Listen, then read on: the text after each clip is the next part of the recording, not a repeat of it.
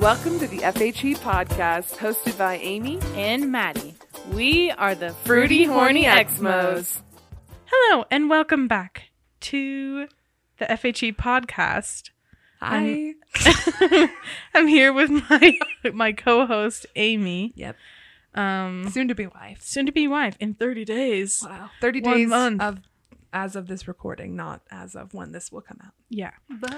Yeah. I know. Oh, who's that? And, who is that? Oh. It's none other than our good pal, Sid. Hi, friends. Yay, Sid. It's Sid, our friend Sid. Our friend Hello, Sid. hello. Our first guest on season 2. And Sid's debut on the FHE podcast. Holla. Very Hell yeah. exciting. So, Sid, thanks so much for joining the episode. Will you just give us a little, elevator pitch of your journey out of Mormonism? Very as We put you on the spot. as simple as you want to say. I have always kind of questioned Mormonism in my life, and I went on an LDS mission to Sao Paulo, Brazil, and served there for 18 months and came home and met my husband, Calvin, Mm-hmm. and we were both very in at the time. And then we ended up kind of just fizzling out once 2020 happened. And I think for a lot of people it did. Yeah, the pandemic helped get people the fuck out. Yeah, it did. And so we kind of realized that the whole thing was just kind of a Stupid. joke. Yeah, it is a joke. And so we ended up just not going anymore. And for me, I actually left before Calvin. And for Cal, I think it took about 6 or 7 months to leave after me. Yeah. But now we're both out. We're both happy. We have a girl. Cutie. She's so a cute. cutie. Her name's Millie. But yeah, that's kind of the really, really condensed version of the story. Yeah, but for sure. Yeah, I mean, Well, there's a lot there. there's a lot going on there. Yeah, but we don't have time for that in this That episode. can be a separate If episode. that can Yeah, maybe like a episode future. 32. Okay. I'm down. Okay. Anyway. Happy to be here. Oh, we're happy that you're here. Yeah, Love we you are. both. Aw, we love you. Bye. Anyway. Today we'll be discussing the electroshock therapy at BYU, Yes. among other things, I think. Mm-hmm. Okay. Yep. Because there's not just the Okay. study. So yeah, take it away, Amy. Dead. Okay. Thanks for joining us for this very special episode. It's episode 30 of the FHE podcast. Isn't that crazy? 30 days? Oh my god. 30 days, 30 episodes? 30. 30. I'm 30. Anyway, but this is the 30th episode, and we've been teasing it for literally 29 episodes. So I'm proud that we finally made this happen. Finally. I knew it would take a lot of mental energy, and I didn't really have any for the basically a year. Dun, dun, dun. Yeah. And did I really have the mental energy right now? No. But I still did it because Proud I of you. wanted to. I'm proud Good of for you. Thank you guys. Thanks. So anyway, I have a lot of information because here's the thing. There's a lot of shit happening at BYU in the 70s. I mean, a lot of shit in general happened. Happens. Happens. Currently happens. That's true. But in this instance, happened. Okay. I'm just kidding. I was just saying, it's it's continuing. Okay, anyway. So when you hear people talk about, and I know we very briefly before we started recording, we're talking about how you don't know a lot about the electroshock therapy, but what have you guys heard? Just before I get into it. And it's okay if Have it's you really heard nothing. You've Did heard you know that nothing? this happened? Isn't it? I mean, this is just very No, this brief is- what I've heard. This is a very pedestrian level for me to hear where you're at, because it's going to be a lot of info of what the fuck was going on. And so I'm just curious to see Yeah. where you're at now. So I believe it was for people in the church would use Funny. aversion therapy Mhm. for people who were gay. Yeah. And they would try to shock the gay out of them. Is Yeah. that? Yeah. pretty Essentially, much yeah. it. Yeah, I mean, I feel like that's kind of the general gist that people have of what happened with this experiment, study, whatever. Yeah. So yeah, no, that's pretty much. That's all I've ever heard, ever. Yeah. Maddie, anything additional, or is that pretty much what you've heard? I mean, yeah, that's pretty much what I've heard. It was like specifically gay men, I believe, right? We'll see. I think, yeah, we'll get into Dun, it. dun, dun. Yeah. The people who were in the study were only men. That's Okay. correct. I've also heard that it was during the time when Dallin H. Oaks was like the president of BYU, and he like denies that this happened. Yeah, fuck that guy. Even though it's like it did. Yeah, no, that's pretty much what I knew prior to researching this. And when I started looking into it more, I ended up stumbling upon one of the participants of the study, actually. And his name's Dr. John Cameron. And he was a student back in the 70s. He was very closeted. And anyway, I just randomly found an old email address of his, sent him an email, said, hey, don't know if you'd want to talk about this. I'd love to hear your story and things like that. He responded, and we did do an interview. It was back in January, so it was a while ago. Yeah. That's insane. But it was like a 30-minute conversation on the phone. And anyway, so I'm not gonna like read the whole transcript of our call, but I will reference that. And but he's just a small part of this episode. I thought he would be a bigger part, but it's a fucking, I mean, I kicked the goddamn hornet's nest is how it feels. Oh shit. Like, there's so much there. So anyway, we're going to be talking about the call that we had with one of the participants. But before we even get into that, I think it is important to see what the environment at BYU and within the church in general around this time, because I really think it helps paint a picture of how they got to the point of aversion therapy. Okay. Have you ever heard of? So okay, just again, we're going to talk about the electroshock therapy, the aversion therapy at BYU, but we're going to learn a little bit more about what led up to the very charged atmosphere at the time of the experiment at BYU. So, have you ever heard of the Values Institute? No. Neither had I. So, Okay, let's hear it. So prior to the aversion therapy at BYU, there were two quote unquote homosexual purges that took place at the school. We're going to talk about the purges in a later episode. Okay. I know your interest is piqued. I know. Same. Purges? Yeah. Where they got rid of gay students in the school.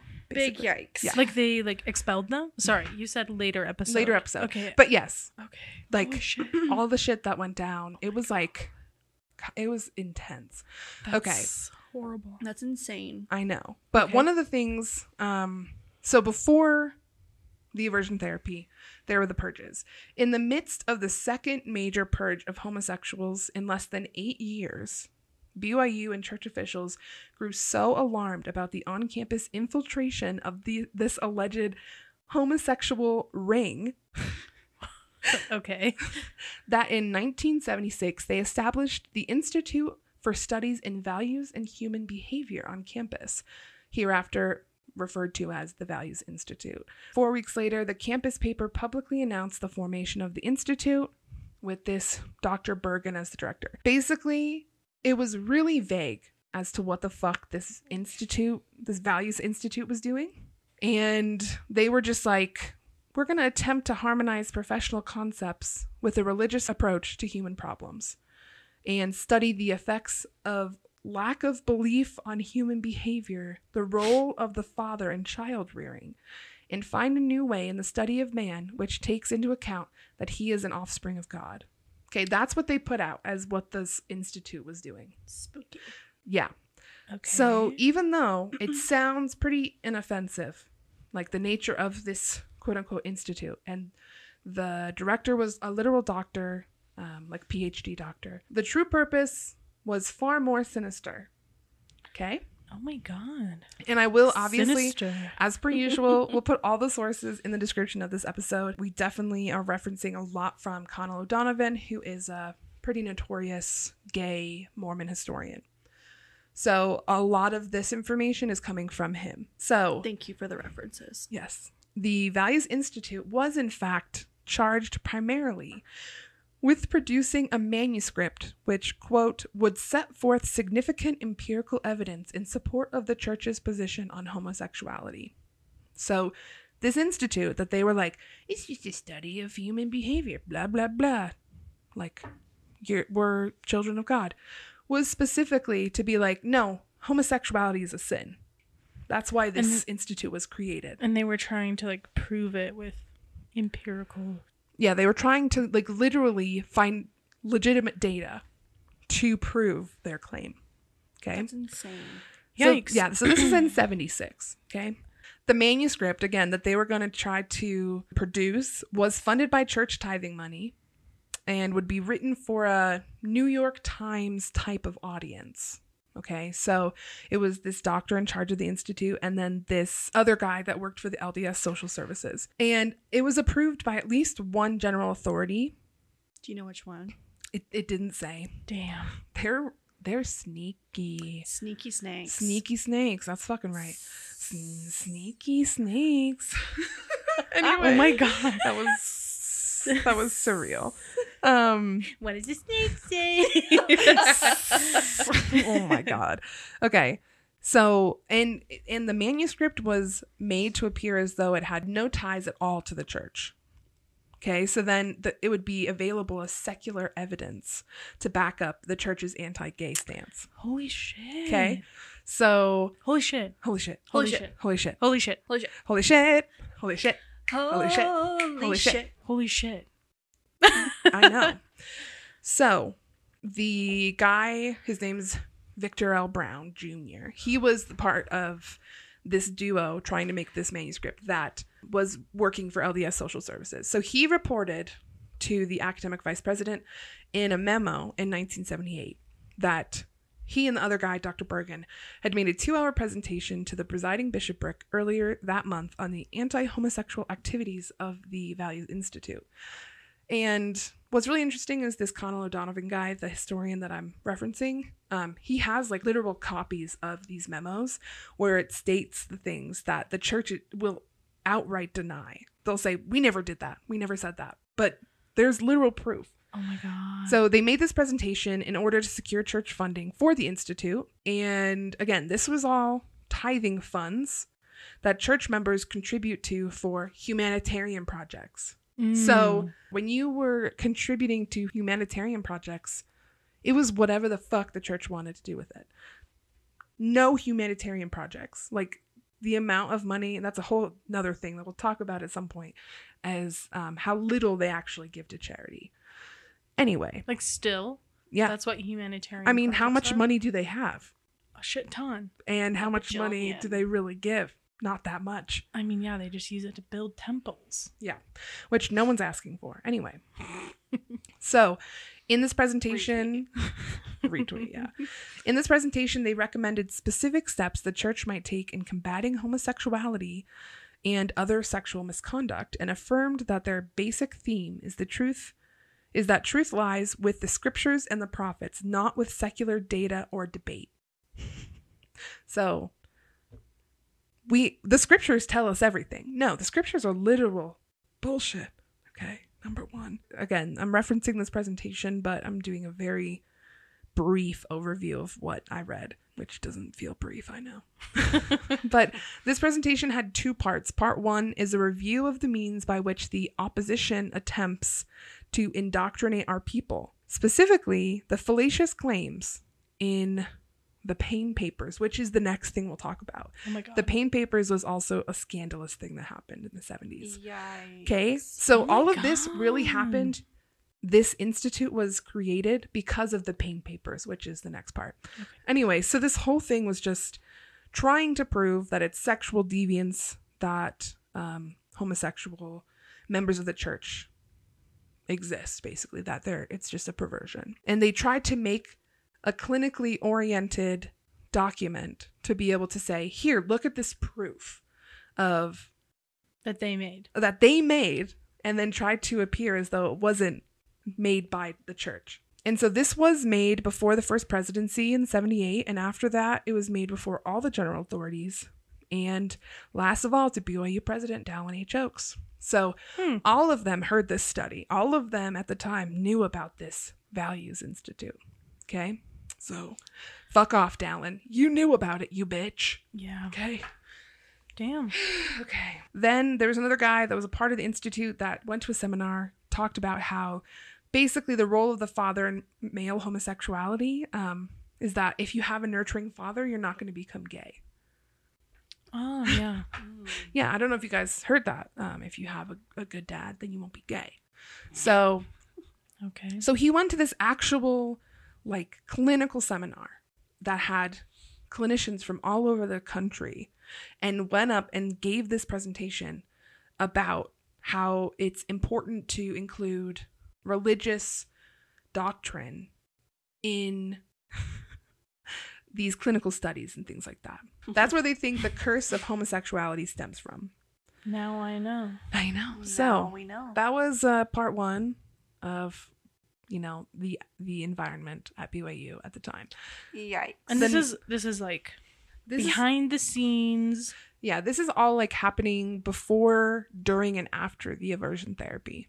Okay. Okay, so this is all happening around the same time. Okay.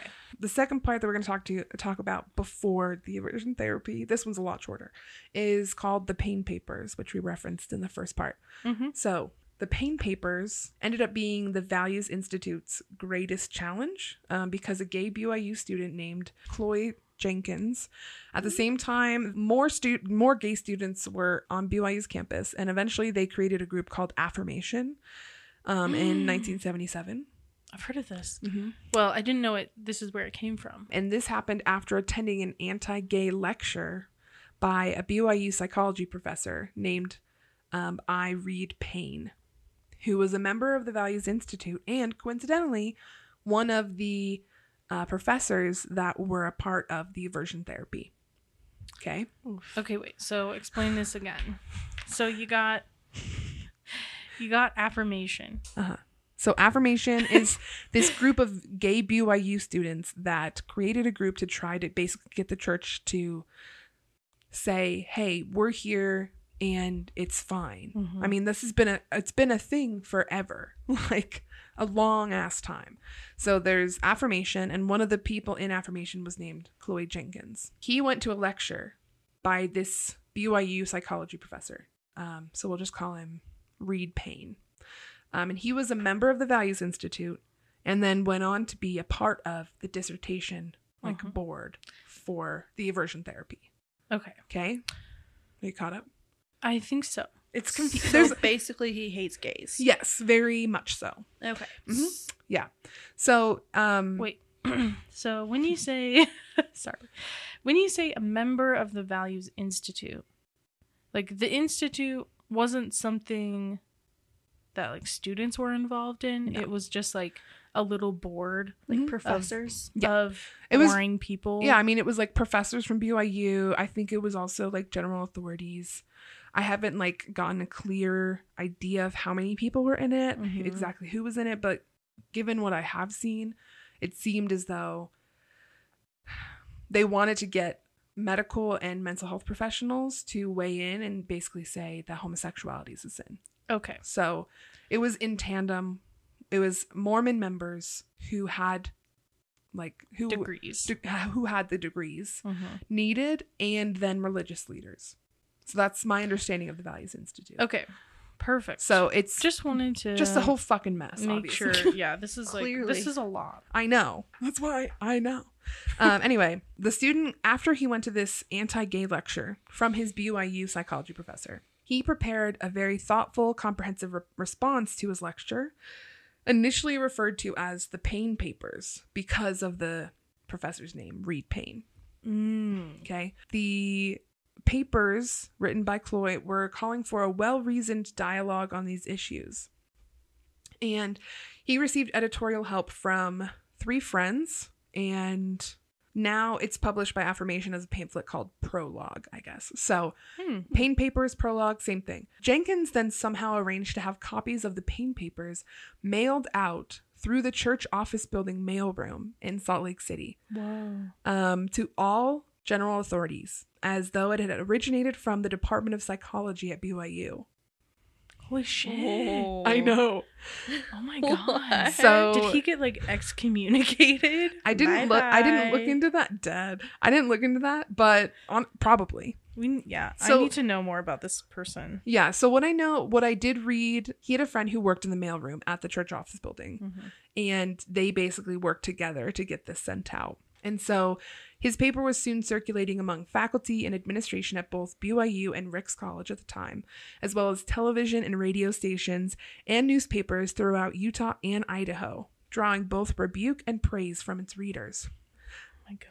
This was a pretty rough time at the Values Institute. Okay. Clearly. Yeah. They're like, oh no. Jesus Christ. Yeah. So the church's reaction was immediate. According to a social services counselor at BYU, the paper caused a real stir at BYU, and in the church, officials in both places are very touchy over it. And the leader of the Values Institute wasn't impressed by the paper, calling it a fabrication. Those guys aren't interested in facts. It sounds to me like you aren't interested in facts. No, and I'm like, you're the one who has a supposed degree? No, sir. Alan Bergen, bitch. Anyway. Dead. So then after this, the Values Institute and the social services and everything, they were tasked with making a rebuttal to the Pain Papers. This proved to be difficult. So making the rebuttal proved to be difficult because Jenkins had actually made several, quote, really good and indisputable points. His figures on the numbers of gays at BYU were accurate, and according to BYU's executive committee, he had used a rather, quote, sophisticated pro-homosexuality platform. So Dr. Bergen of the Values Institute tried to make his rebuttal in 1977, titled it A Reply to Unfounded Assertions Regarding Homosexuality. BYU's executive committee immediately hailed it as an excellent paper refuting the major claims of Jenkins. Yeah, whatever. Despite an excellent paper. Yeah, I'm like, sorry. just go jerk each other off in the back room. Shut up. Oh my god. I'm just saying. Anyway, despite this initial optimism, one BYU professor said that Bergen's rebuttal on behalf of the church was so poorly written that it was an embarrassment to all involved. That is embarrassing. Can we find it? Do we have this reply? I can't remember. I probably do. I think Connell O'Donovan's website has it. It has so much information on there. Yeah, I've been wanting to look into more of what he has. It would take literal weeks. Wow. There's so much on there. That's crazy. That is crazy. Yeah.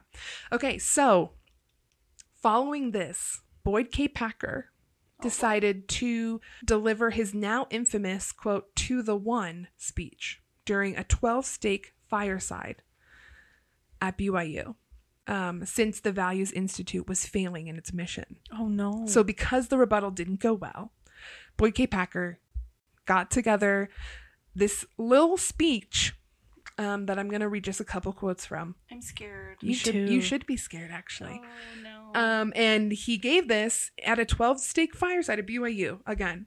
And although the entire speech dealt with homosexuality and briefly with transsexuality is what it says, Packer used the word homosexual only once, and then only as an adjective to describe a temporary condition, rejecting it as a noun, naming a permanent one. Because he felt that Mormons can very foolishly cause things we are trying to prevent by talking too much about them. Oh no, if we talk about it too much, it's going to happen and it's going to be real. Yeah. Around the Heaven gays, forbid. we become a gay. Exactly. Dead. Exactly. Yeah. Yeah. So this is not Packer's only theory about the causes of homosexuality. And causation was vital because for Packer, finding the cause was an essential step in developing a cure.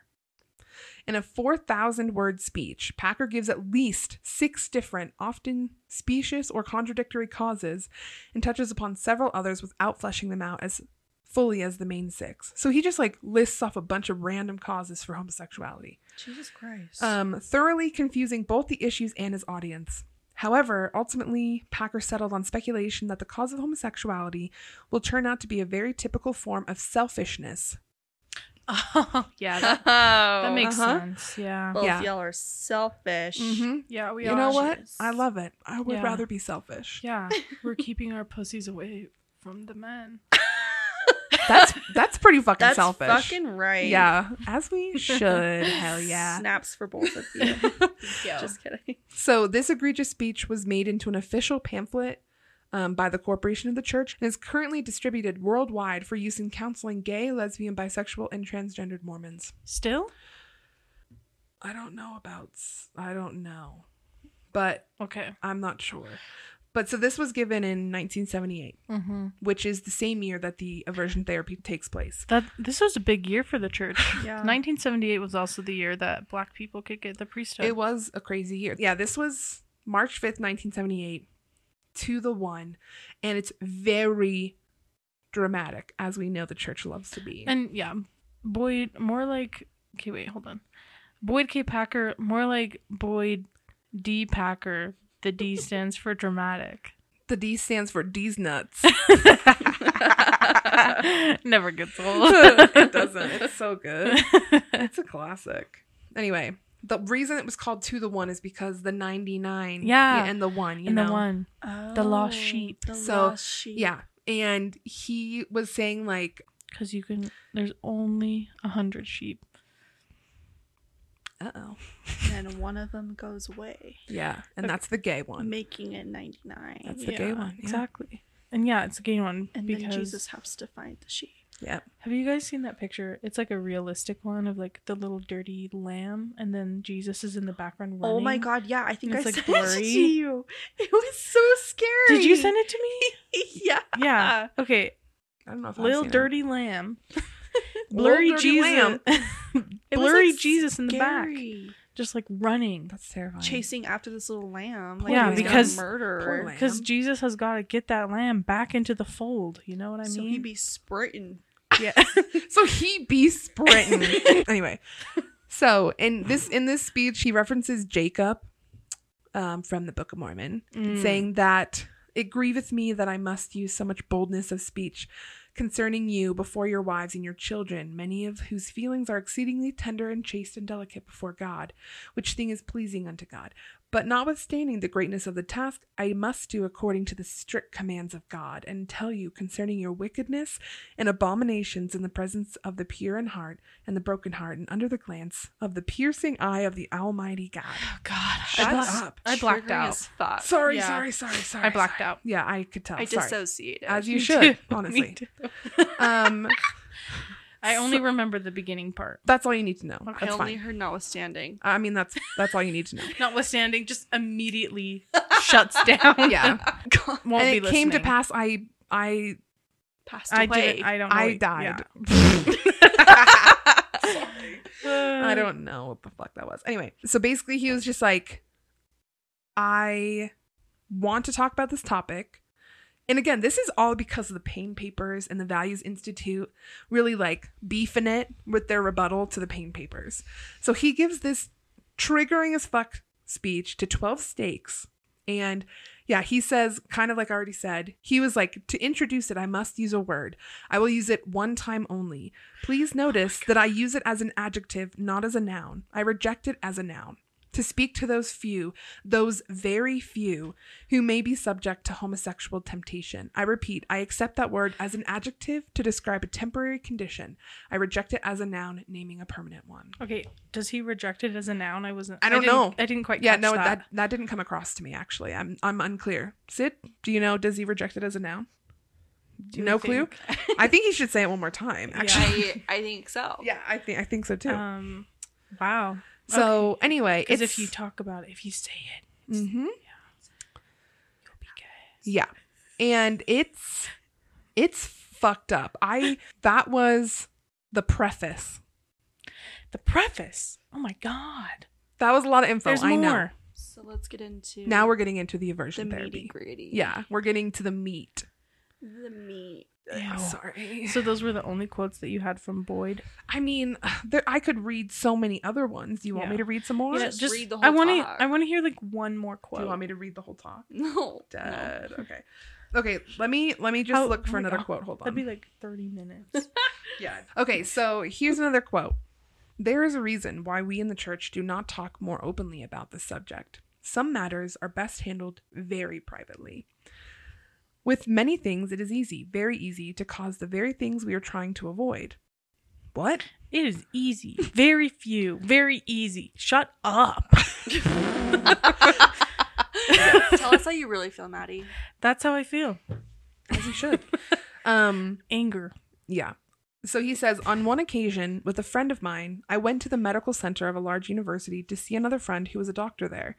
In the waiting room before us was a low table covered with pamphlets describing various diseases. My friend observed, well, there they are. Read enough about it and you'll think you've got it. So The gays? or The no, gays no. in the pamphlet? What? Sorry. So he was giving an example of when he went with his friend to a doctor's office, basically.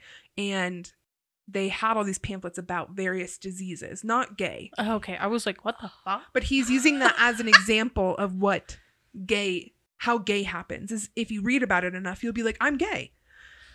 Basically, like a hypochondriac is the same thing as a gay person. I see. Do you get, is that clicking It out? clicked better. The second time. Well, there they are. Read about it enough and you'll think you've got it.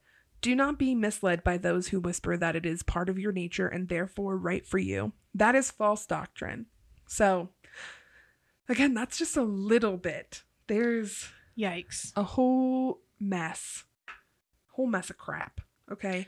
I just looked it up because I was curious. The American Psychiatric Association took the diagnosis of homosexuality out of the DSM because it was in the first two editions, and they took it out in 1973. So for anyone who doesn't know what the DSM is, can you explain that? I can explain that. It's basically a book that therapists use, psychiatrists use to diagnose people. There's 5 editions, and homosexuality was in the first 2. And they're working on a 6th. Yep. Yeah.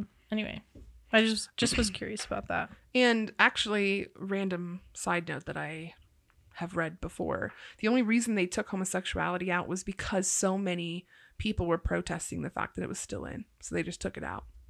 Yeah, it wasn't like they did research about it. Yeah, it's not like they believed it. They were just like, you know what? This is like getting in the way of us being able to talk about disorders because people are like yelling so much about homosexuality. So we'll take it out. Oh my God. Yeah. Anyway, random side thought. The DSM's sketchy. It is sketchy. I would read more. Maybe we'll do a whole episode just on that talk. I don't know. Yeah, I mean, TBH, I we want to could. read more quotes because that is like... I could read more, but we're doing aversion therapy, Yeah. so No, I know. we're gonna... I was just like... No, I know. Just like Damn. very briefly reading, I was like, shit. Okay, so we did it, guys. We got to the aversion therapy of it all. Oh my God. Okay, so when I talked back to the beginning, when we talked about how we had interviewed one of the participants, Dr. Cameron actually sent me the dissertation that the study was included in. So I read the entire dissertation, which is really fucking boring, but I learned a lot about what happened. And it actually, it's going to sound counterintuitive. I weirdly understand where they're coming from. From especially like knowing the climate that they're in at BYU, it made sense to me why this student for his PhD thought, I'm going to do this for my dissertation to see if it'll help. Okay. So I was shocked by that. I didn't think that I would feel that way after reading about it. But basically, here's a little breakdown about what happened. Okay. So there was a PhD student named Max Ford McBride.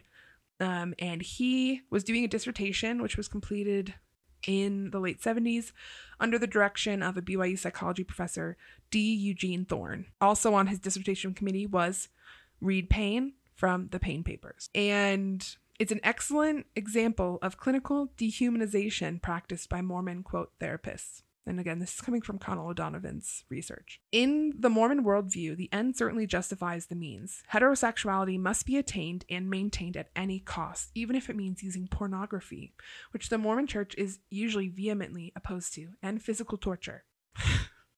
Okay, so I'm going to explain more about that, but under the oversight of his committee chairman, Dr. Thorne, McBride experimented on 14 gay male students to determine if using photographs of nude men and women from Playgirl and Playboy type magazines were helpful in electroshock therapy.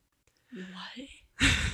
Yeah. So let's just show him porn and hope it works. Yeah. So, the 14 gay BYU students in McBride's study were compared after being, quote, treated on an outpatient basis during 22 sessions of shock therapy. Each of the 22 sessions lasted 50 minutes. 10 of those minutes were spent in what they called assertive training, and the remaining 40 minutes in what they called aversive conditioning. The average duration of the treatment for the men was 3 months.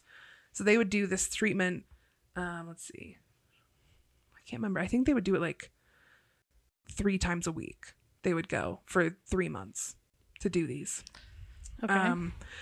Okay, so the release form that these men were required to sign informed them that, quote, damage to tissue or organs may occur, that they would be looking at, quote, sensitive materials, possibly contrary to their values, i.e. pornography, and that BYU would be released from any responsibility for any damage done to them. So the emotional damage? Yeah. Just kidding. Pretty much. So the long-term effects of the electroshock therapy these men were subjected to has been crippling. So 2 of these men committed suicide soon after completing this torturous study. Every survivor that Connell O'Donovan had interviewed had suffered lifelong emotional, spiritual, and sometimes physical damage. And Connell O'Donovan, I know, it's literally awful. In 1999, Connell actually interviewed Dr. Cameron, who we interviewed in 2023. So we interviewed him 24 years later after the fact of when Connell did. He was a 23-year-old BYU student, and he wrote to Connell in 1999 and said, "For 22 years now, I've lived with the scars of the experience, unable to articulate a personal suffering and longing that have almost crippled me. I didn't completely come out of the closet until I was 34, and only after much angry, pissed off therapy. I spent a lot of money just so I could yell at my psychologist and break things in his office for an hour every week for 2 years. Oh my God. But it was a hell of a lot more fun than Ford McBride and the electrodes."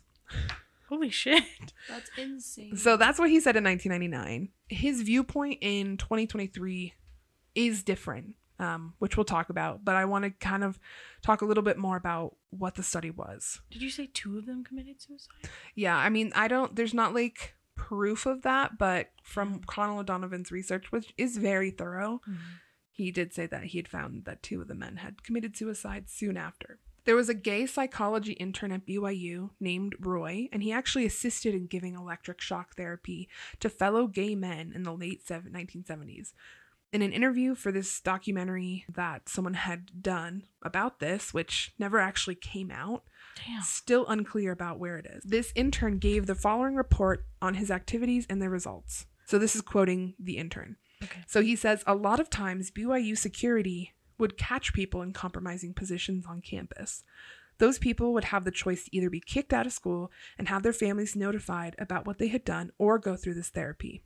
And this is, I don't know necessarily if this is exactly the same one that Dr. Cameron did or if this is a different one. That part's unclear. But this is what the intern at BYU said. "We had quite a few people who were going through it. There were others in the therapy who felt so much guilt for being the way they were or had been promised that if they underwent the therapy, they would be able to marry and have children and they would be turned.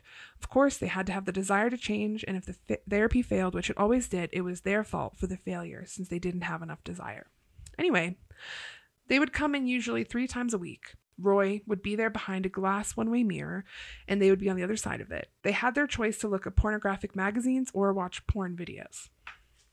We would tape electrodes to their groin, thigh, chest, and armpits.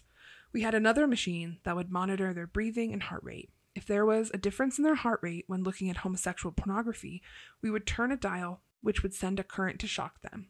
If they were a new patient, we would use a very low current. From the reaction that I saw, there were muscle spasms which looked very painful as a result of that. After that, was over, we would switch the pornography so that I was a man and a woman having sex, and we'd play very soothing music in the background to try to get the mind to relate to that. For the people who had been doing the therapy longer, we turned the voltage way up so you could actually see burn marks on the skin, and quite often they would also throw up during the therapy. And then Roy, the intern, says, this is speculation, but most of the students at BYU probably hadn't even seen pornography before because it wasn't as easily accessible back then. Right. Yeah. After undergoing that kind of pain over a number of months, everyone said that they had completely changed. They kept records for as long as the people were at BYU. After they had graduated, there were no records kept to see what kind of success rate they had. The BYU statistics were wrong because the people were lying. They were desperate to get their degree and get out of the situation. They had been blackmailed into the situation in the first place, essentially. And he also said some people became completely asexual after going through the therapy. But no one was ever changed from gay to straight. And there were people who committed suicide after the therapy. He also said we had three different people who hung themselves in the Harris Fine Arts Center on BYU campus.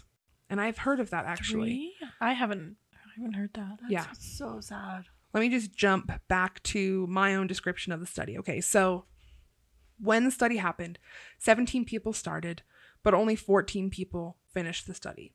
And I don't think it's because 3 people killed themselves. I think a couple people backed out. But I don't have proof of that. So there were 2 different groups in the experiment.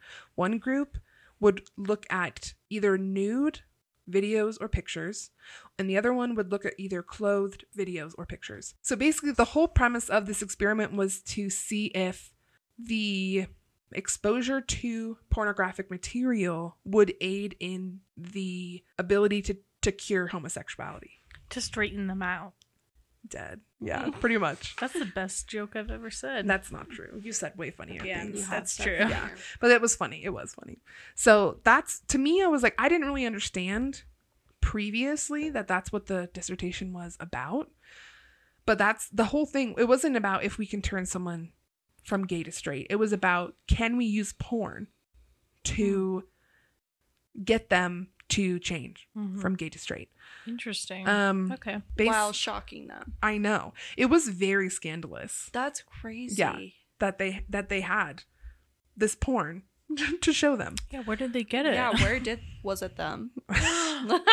Dead. They're just having sex right next to them. It's all the like professors and their wives. That'd be hysterical. The general authorities. Ew, don't ever say that again. No. That was the worst thing you've ever Sorry, said. I put that image in your head. Yeah, you should be sorry. That was awful.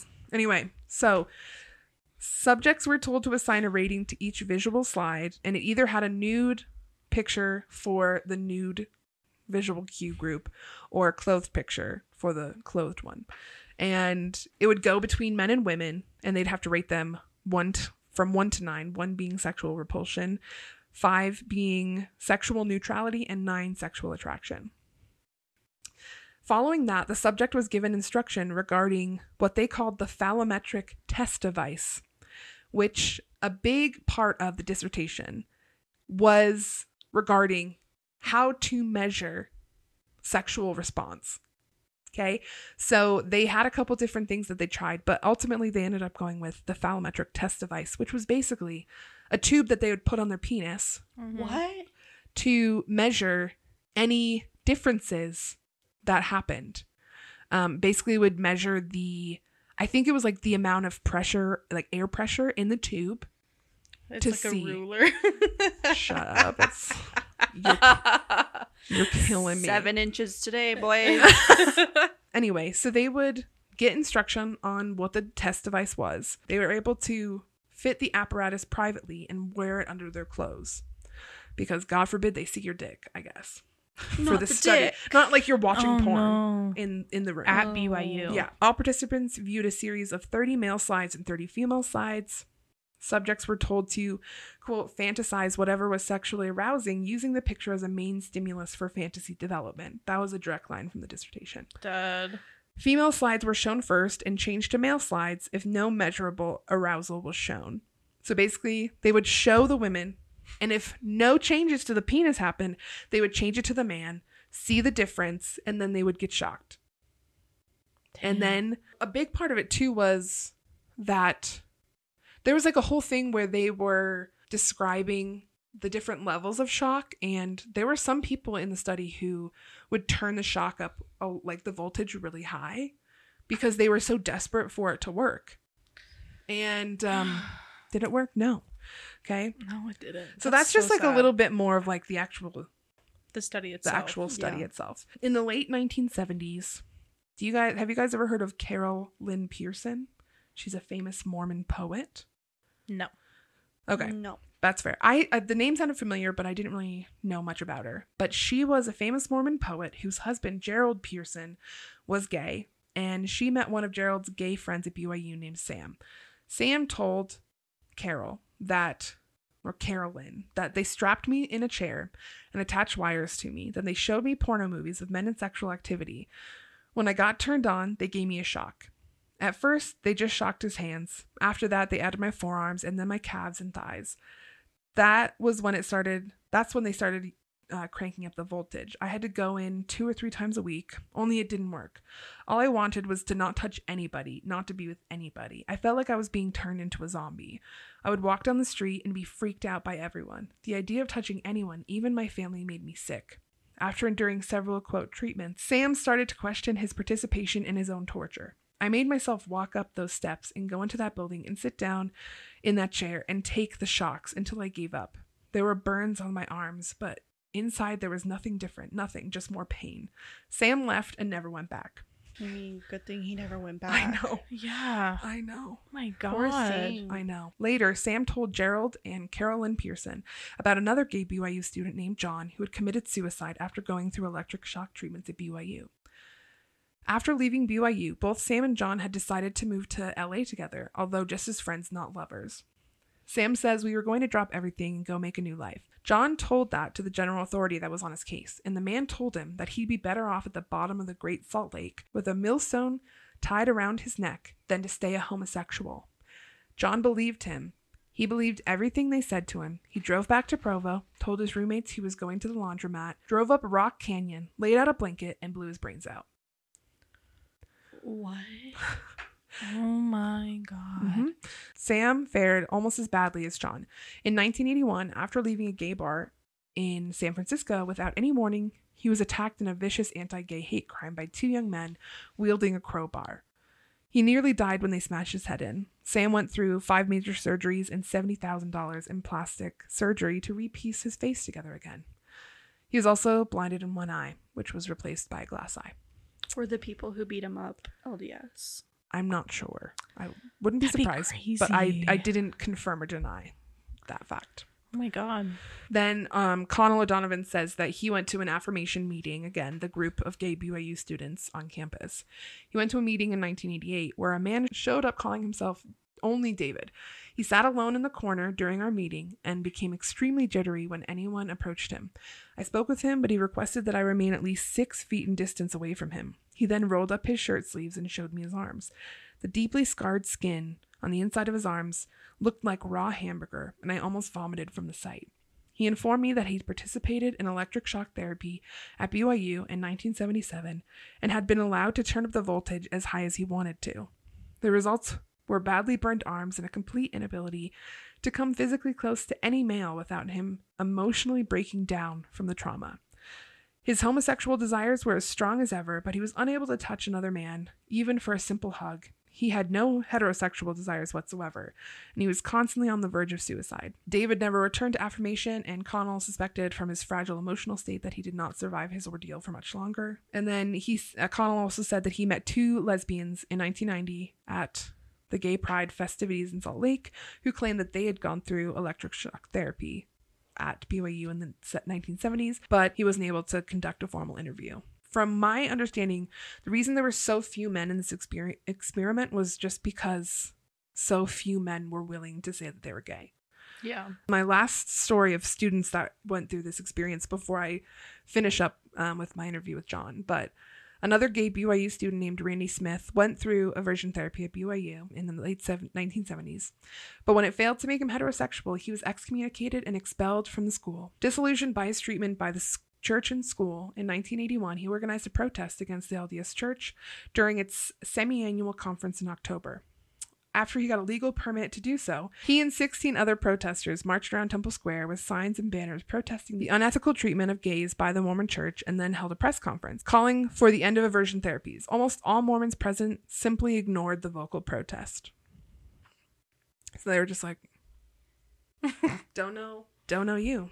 Don't want to listen. So that was a lot, I know, but I do just want to finish up. This is from the interview that Maddie and I had with Dr. Cameron in January of 2023 regarding his experience. I'm just going to hit a couple different things. Not everything is important to the topic at hand. We were just kind of like getting to know him as well.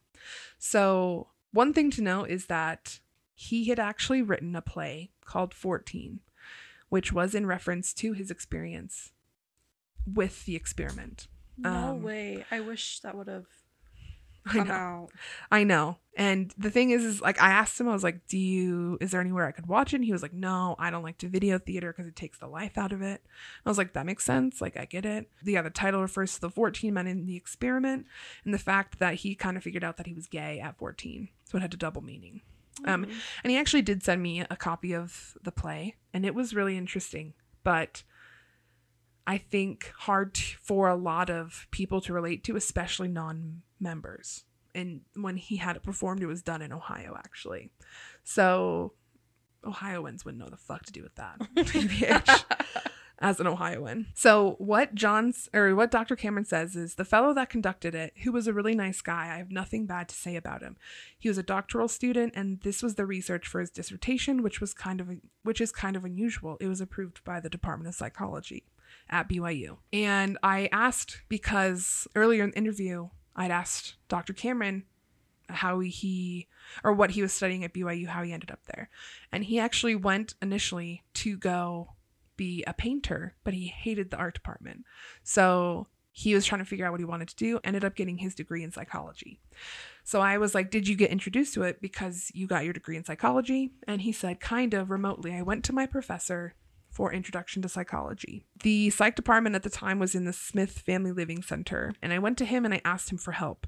I told him that I thought I might be homosexual, and I asked him to help me so that I could be a good Mormon. He said that there was no such thing as homosexuality, that behavior was the expression of another problem. Dr. Cameron said, what other problem? And the professor said, you know what it is. Dr. Cameron said, no, I really don't. And the professor said, well, you need to find out what that is, and then this will stop. Dr. Cameron said, how do I find out what that is? And it just went in a circle, and it was very unhelpful.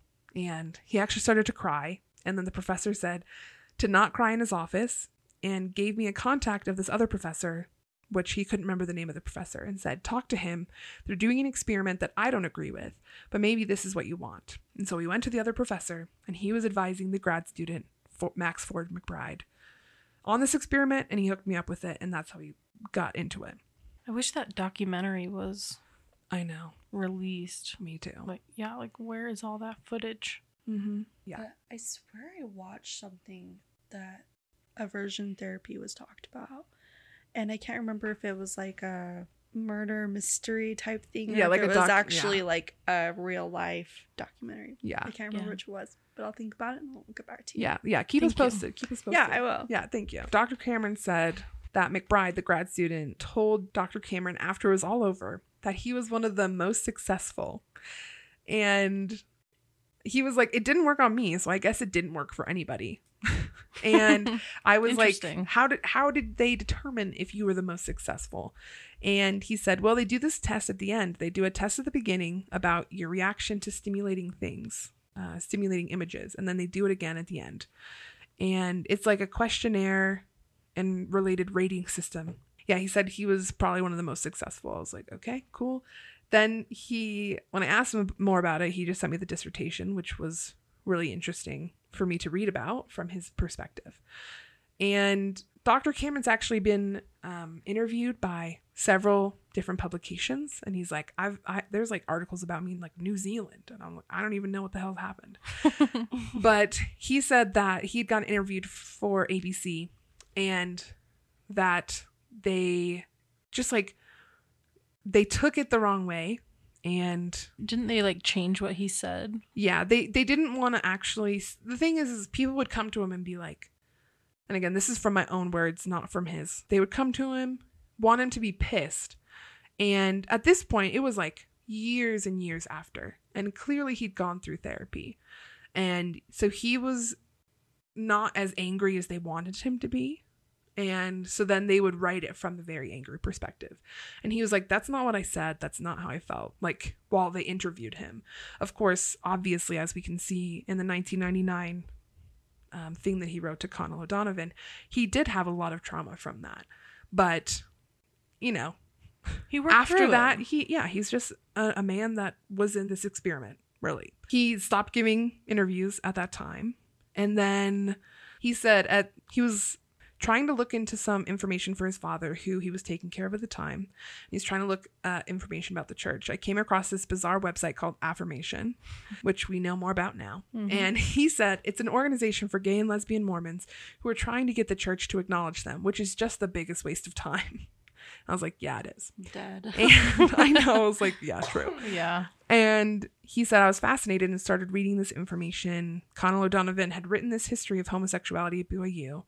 And I read it and realized he was writing about me. He was talking about the experience and all the stuff surrounding it, like the purge, again, which we'll reference in another episode or talk about. Dr. Cameron didn't even know about. He was just as shocked because it was kept so under wraps. And so then he contacted Connell, like we knew, and he thanked him for his article. Then a few months later, he got a call from a freelance reporter who was working on an article. She was writing this article about 3 kids who were being kicked out of BYU for homosexual behavior. She was trying to find history, and she talked to Connell. He gave her Dr. Cameron's name. So she called and asked if she could interview me for the article, and I said no. But she kept bugging me, and I kept saying no. Finally, she sent me this email from the BYU president at the time that there was no record of the experiment. And I'm like, really? Because it's in a dissertation over in the library about 500 feet from your office. I was shocked. That was the turning point for me with the church, because I came to understand that they lie. Oh, shit. And Damn. I'm like, yeah, fucking preach.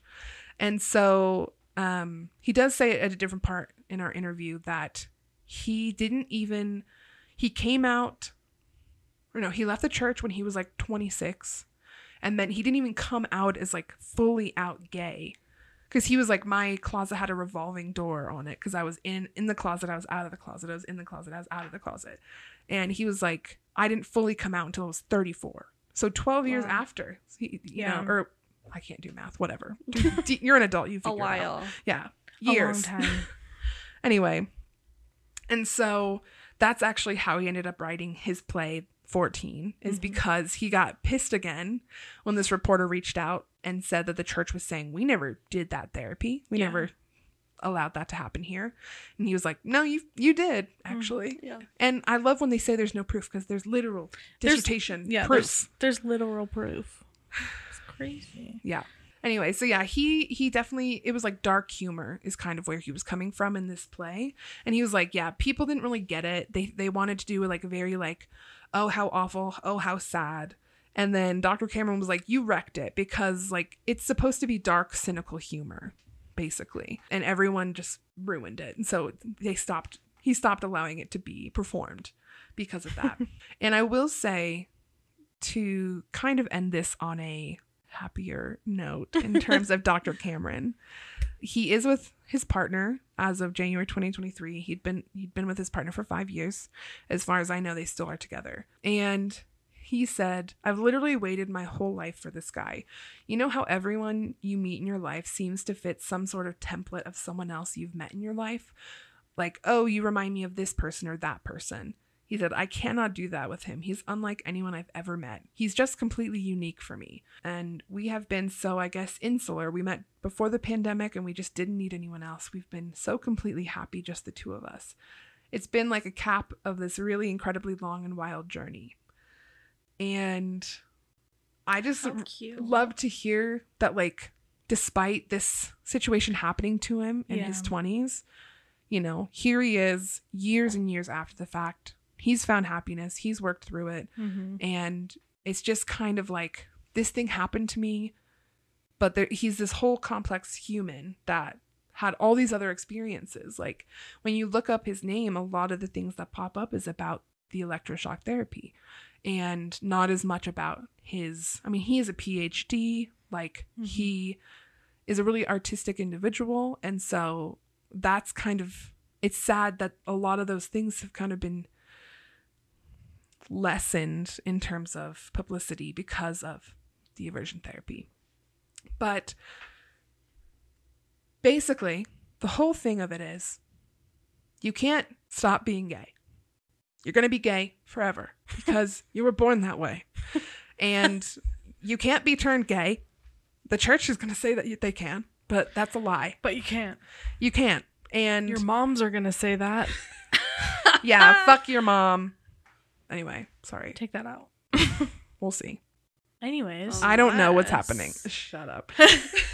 Anyway, Dad. so how do we feel after all that? That was so much information. I'm sorry. There was no way for me not to have that much information. No, that was like... Do we have any questions? I just, like, for me, it's just so crazy how much the church covers up. Yeah. You know, because until today, I had no idea how much was truly covered up. Yeah, they do a good job. No, Yeah. literally. Yeah.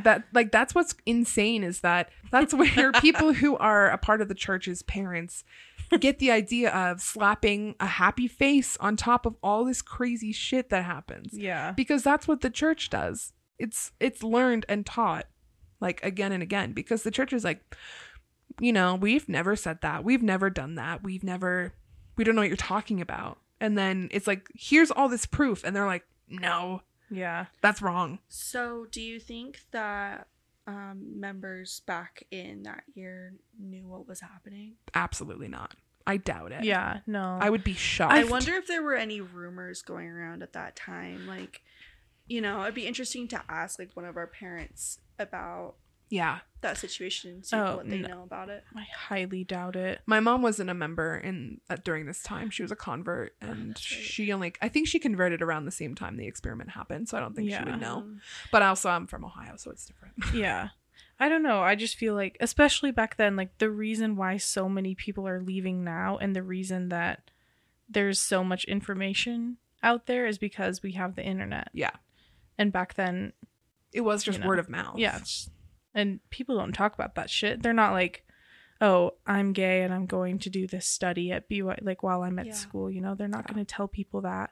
Well, and also it's like just like Boyd K. Packer said, he gave a whole fucking 4,000 word speech and used the word homosexual once because Because that's the more how you talk about bad it, it the more is. likely you are to be gay. Mhm. You're going to convince yourself that you're gay. It's just so sad. It must have been so hard to live like during that time. I mean, it's hard Mhm. to live at any time. No, being gay, for sure. But like back then, I know. but back Yeah. then, Ugh. oof.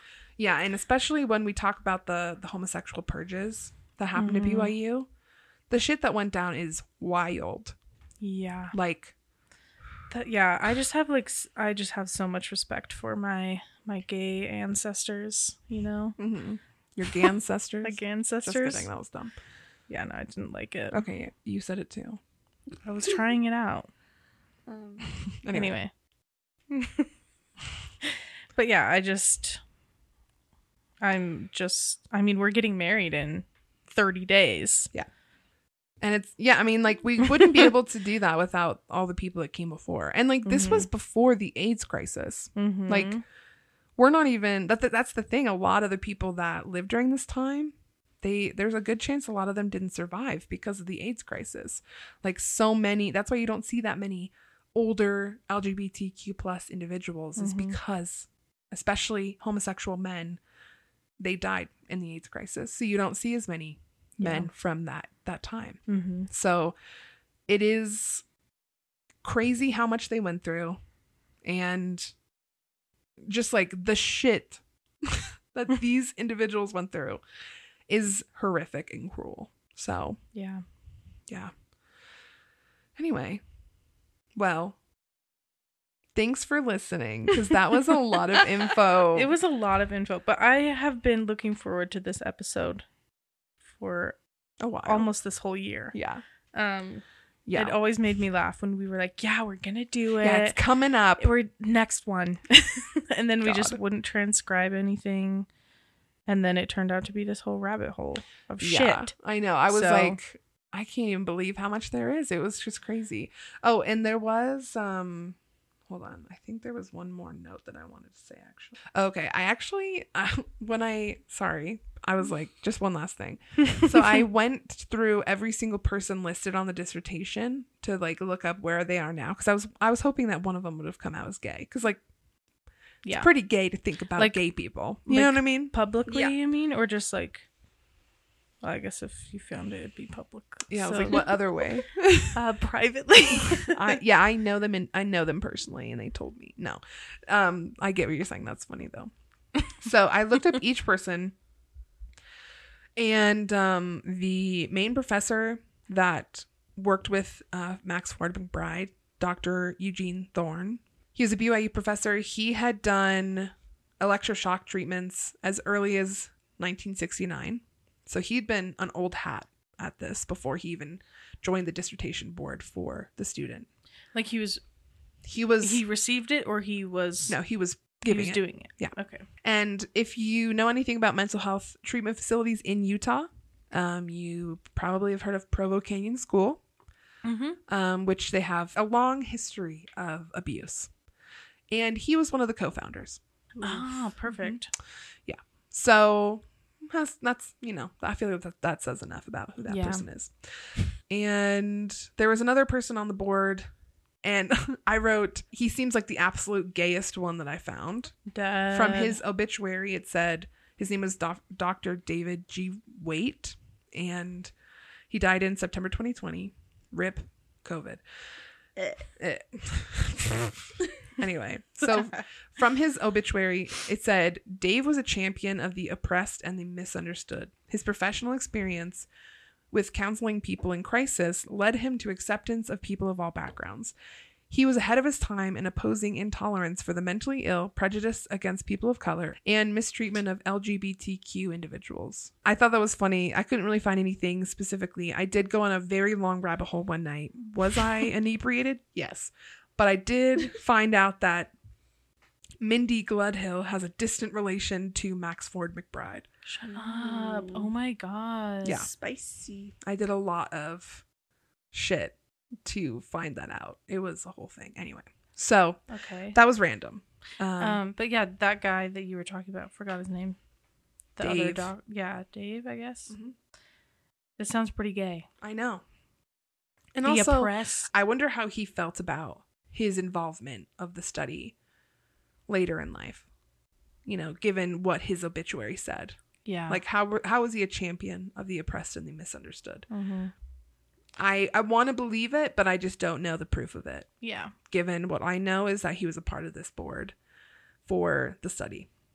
Anyway, and I think the woman who typed up the dissertation works in my neurologist's office. So that was Shut really random. up. Are you joking? Whoa. No, Oh my god. I looked and I was like, hello? What? So that was really random. Neurologist? Not a neurologist. Neurologist's office? All right. Well, anyway, so that was everything that I had about, well, I mean, Wow. as much as I could limit. And this is a long episode, so I appreciate you guys sticking with me. Of course. But hopefully it was a really interesting Was- topic for you to Thank learn you more for about. having me here. I'm Of happy that course. you were going to hang out and we were And we when forced you to do this podcast. we had we said we have to record, so do you want to be on the podcast? So see, but it's pretty chill, right? Yeah, I love it. I feel like look forward to doing it again. yeah, Hell yeah. I feel like people think it's going to be like really It's intense. kind of scary at first. At first it's really intimidating, but then once you like you get used to it. you do it for a little bit, you just forget. You just talk. So It's yeah. great. Yeah. Well, anyway, thank you so much, Sid. Of And course. thank you for joining us for this episode of the FHE Podcast. As always, follow us on Instagram at FHE Podcast.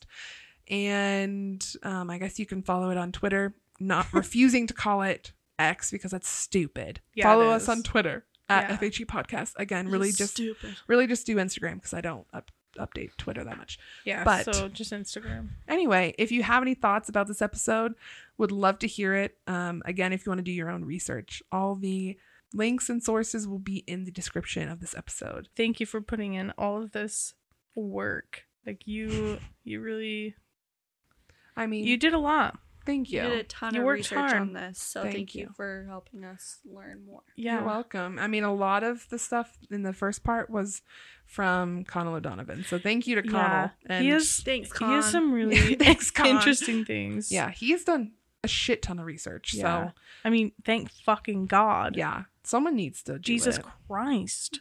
Sorry. How's it going over there? It's going good. Dead. Anyway, Okay. Anyway.